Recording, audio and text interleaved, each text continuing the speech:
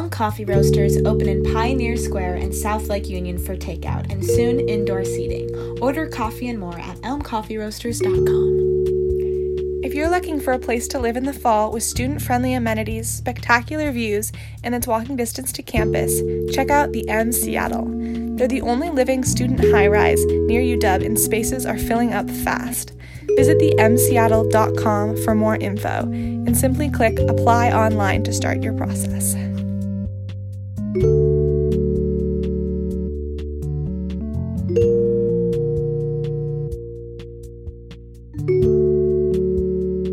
Hi, I'm Molly Anders. And I'm Ella Torrance, and you're listening to Dig Deeper, a deep dive into the psychological explanations of social experiences, everyday struggles, and philosophical perspectives. For our last episode of the quarter, we'll be talking about stress, its effects on the body, and ways of coping with it. So stress is the psychological and physiological response to an event that threatens or challenges a person. So stress is a good example of the way that your mind and body interacts, because your mind basically tells your body what to do. So when you're stressed, it's entirely your brain that's causing the stress, but you'll still experience physical symptoms.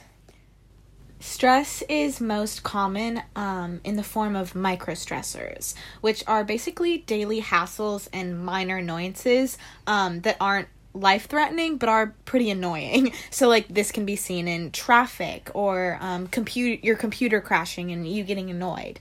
So they don't necessarily pose a threat to your health, but sometimes when you have a bunch of microstressors, it can lead to bigger problems, especially in highly anxious people.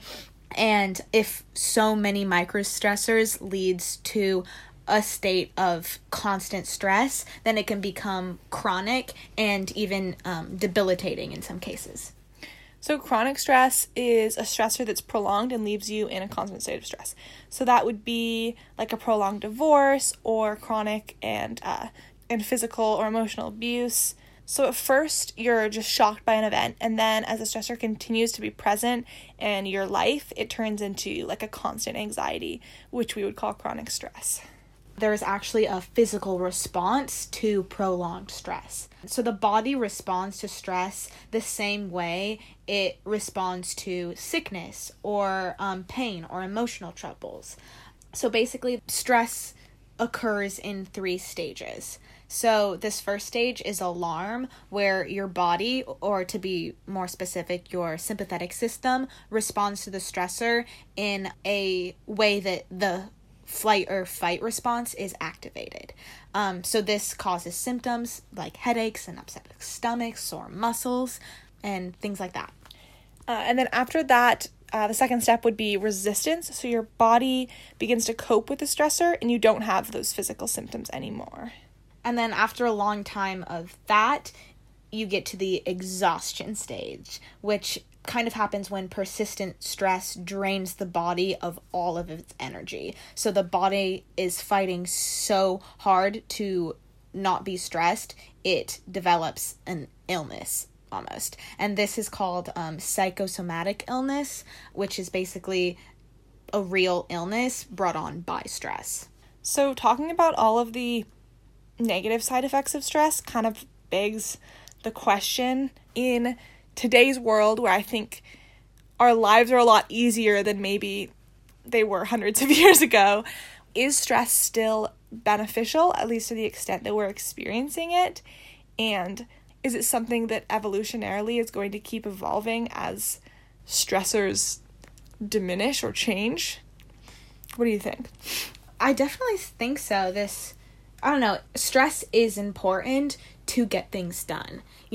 Sometimes stress is that little motivation to finish a project or to clean your room or something.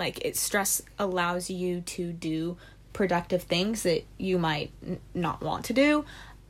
But I think that as a society, we're a very stressed out population. Mm-hmm. And I think that is not necessarily a good thing because of all the bad side effects that come on when you're chronically stressed. Right, or in talking about the fight or flight or freeze response, if you think about like, I think the best example that comes to mind for me would be, like, in performing, and you're performing, and you start to sweat, and you start to kind of, like, freeze up. I don't know, like, I can't really imagine a situation where that would be biologically or evolutionarily beneficial to just, like, freeze and not respond to a stressor. And then specifically in this example, there's no positive to responding to a stressor in that way. So, like, why is it that we do that, I guess? Yeah. I don't know for sure, so I might be just, Oh, yeah, I feel like this is all commentary. So let me preface that I'm not sure if this is true or not. But I feel like the best hypothesis I can give to that is, like, when you freeze, you are preventing yourself from, like, getting embarrassed. And evolutionarily speaking, being embarrassed is bad because, like, if you're embarrassed, you get, like, kicked out of your group, and then therefore you're on your own, and therefore you're way more likely to die, So maybe, like, absolutely ingrained into our bones, like, that freeze response is being, like, don't embarrass yourself, like, don't, like, make people hate you, don't, like, do anything like that. Like, stopping yourself from doing something stupid. Yeah, so you don't, like, get kicked out. Yeah. It's interesting to think about how our biology is so interconnected with, like, being social and with having a community. Or, like, how much, having a group or being in a society is, like, evolutionarily beneficial. Yeah, and even, like, taking that back to stress, it's stressful to be socially anxious, and it's stressful to, like, present yourself in front of people and have... I don't know, it's just, like, it's sometimes stressful to socialize. Especially in the time we're in right now. Like, the pandemic. People have lost a lot of their social skills. And, like, I feel like as the world will start opening up, one big stressor will be, like, human interaction. Yeah. Okay, totally tangential. But, which maybe we're already being totally tangential. But...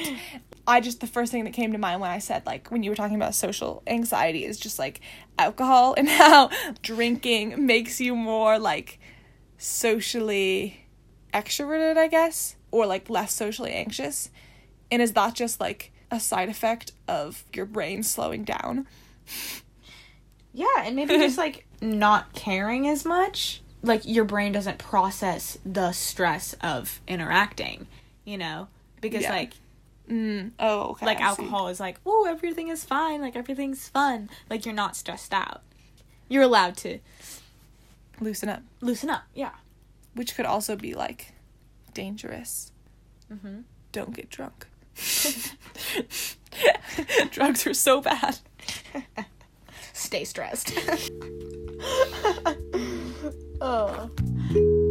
Before we continue, here's another message from our sponsors. Open since 2015, Elm Coffee Roasters is devoted to high-quality coffee that's easy to brew at home and a joy to drink. At our roastery and cafe in Pioneer Square, Seattle, Elm obsessively roasts small batches of coffee that they source with a focus on sustainable practices that lift up the whole supply chain and protect the future of the coffee plant. Elm's goal is to make a truly exceptional cup of coffee and an experience you look forward to every day. Cafes in Pioneer Square and South Lake Union open now for takeout and soon dine-in services. Please use the code PODCAST at elmcoffeeroasters.com for 15% off your next coffee order.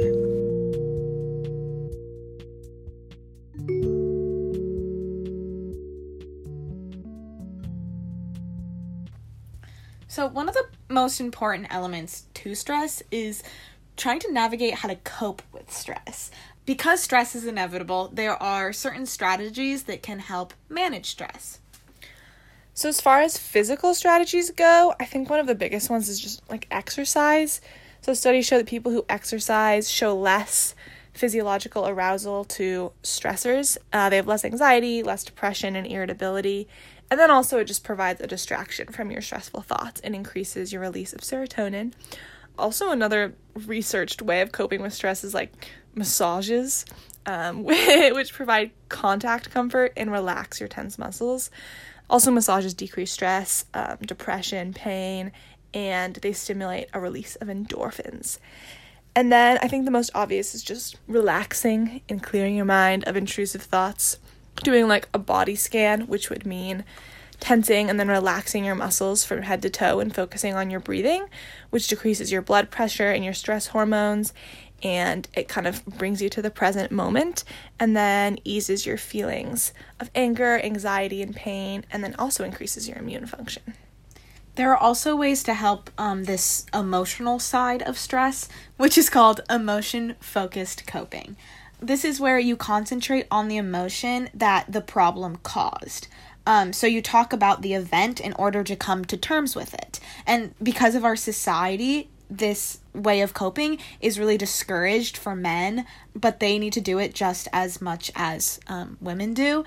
Women are just it's more acceptable for them to talk about their emotions and kind of figure it out with people. There's also something called problem-focused coping, which allows you to take control of the situation.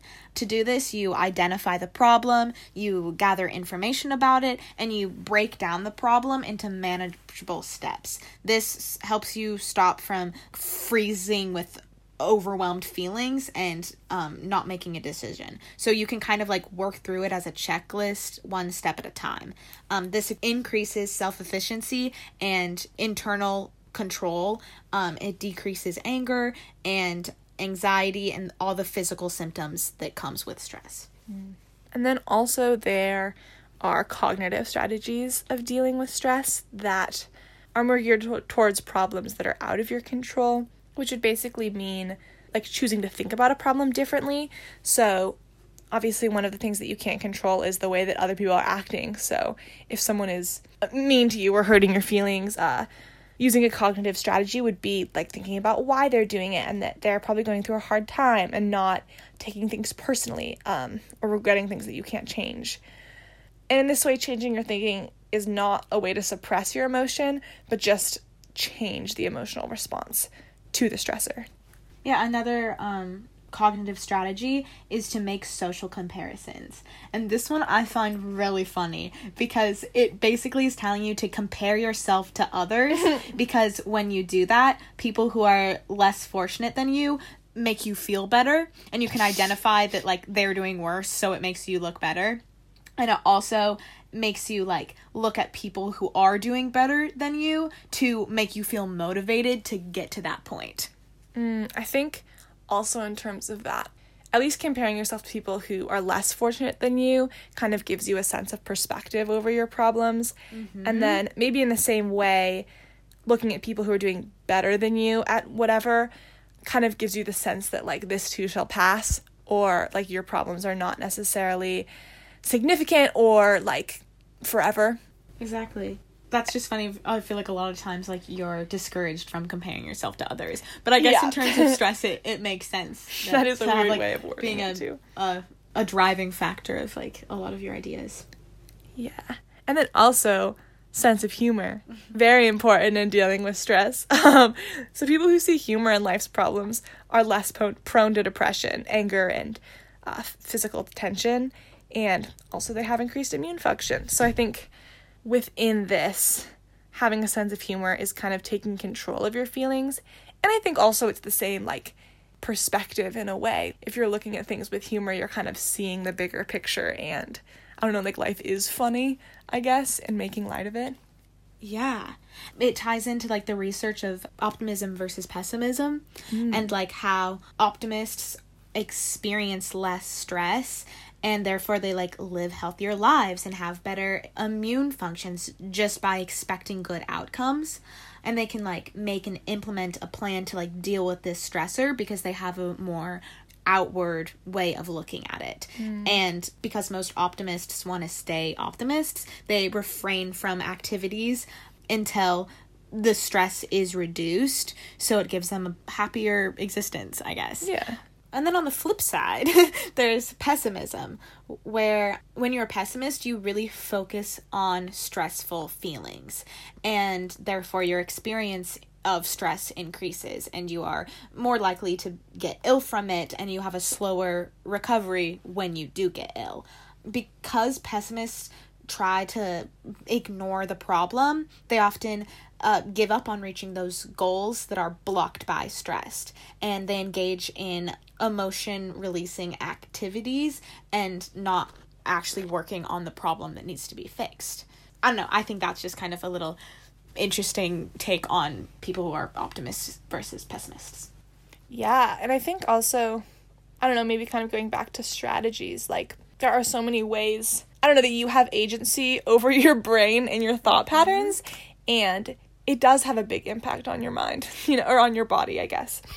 Yeah, and also going back to more strategies to dealing with stress, there is also a social component, and if you are actively seeking social support, others can really offer you advice, or they can help you evaluate your problems and form a plan of action and offer you resources. So this kind of allows you to, one, talk through your stress, and two, kind of put your stress out in the atmosphere so it's not all in your head. And again, because this decreases your stress levels, it also lowers your risk of getting psychosomatic illness. Yeah, that makes a lot of sense. And then beyond that, even helping other people decreases stress because it stimulates optimism and it shifts your attention away from your own problems and allows people to gain perspective on problems. So it's really interesting the way that having a community and working with other people is like a huge part in decreasing stress. Yeah. To kind of go away from coping with stress, I think it's also important when talking about stress to acknowledge post-traumatic stress disorder, which is probably one of the worst disorders you can get from an impact of a stressor. So for those who don't know, post-traumatic stress disorder, or PTSD, is a prolonged severe reaction to a traumatic event or chronic intense stress. So this happens, unfortunately, in really extreme cases like prisoners of war or sexual assault victims. And some symptoms of PTSD includes flashbacks, nightmares, sleep problems, intrusive memories, debilitating anxiety, and some even experience survivor's guilt. As for who is most vulnerable to PTSD are young people and women. And those who have PTSD are more vulnerable to depression and substance abuse, often to cope with those really intrusive and bad feelings. I think that really brings it back to the point that your mind totally affects your body. And I feel like we assume that our body is out of our control in a way because we don't have complete control over when we start stressing or when we start sweating or getting a headache or something like that. Those intrusive thoughts. Yeah. But I don't know, and maybe we don't even have direct control over our thoughts, but we do have control over what we do with them. And even with these physical symptoms, we do have control in a more distant way because the way we perceive the world influence our thinking and our emotions, which then has an actual effect on your body. It seems like a lot of the times in discussions of stress, the connection between the mind and the body is ignored in a way because it's to deal with these thoughts, you process your emotions in this way, or to deal with these physical reactions, you do these physical things, like getting a massage or exercising, but really all of these aspects are so interconnected. Exactly. And yeah, I feel like just to summarize what we've been talking about, everyone will experience stress, and sometimes stress gets out of hand and we feel so overwhelmed and disconnected to being productive. But also there are ways to help your stress, and I think the most important thing is just to give yourself grace and allow yourself to feel stress, but also identify that stress can go away and it's actually really helpful most of the time. Yes, that's a good point. So to kind of wrap it up, thank you for listening to our podcast this year. Hopefully we'll be back again next year with some fun new updates. And yeah, thank you guys. This has been so much fun. I'm Ellie Torrance. And I'm Molly Anders. And that was Dig Deeper.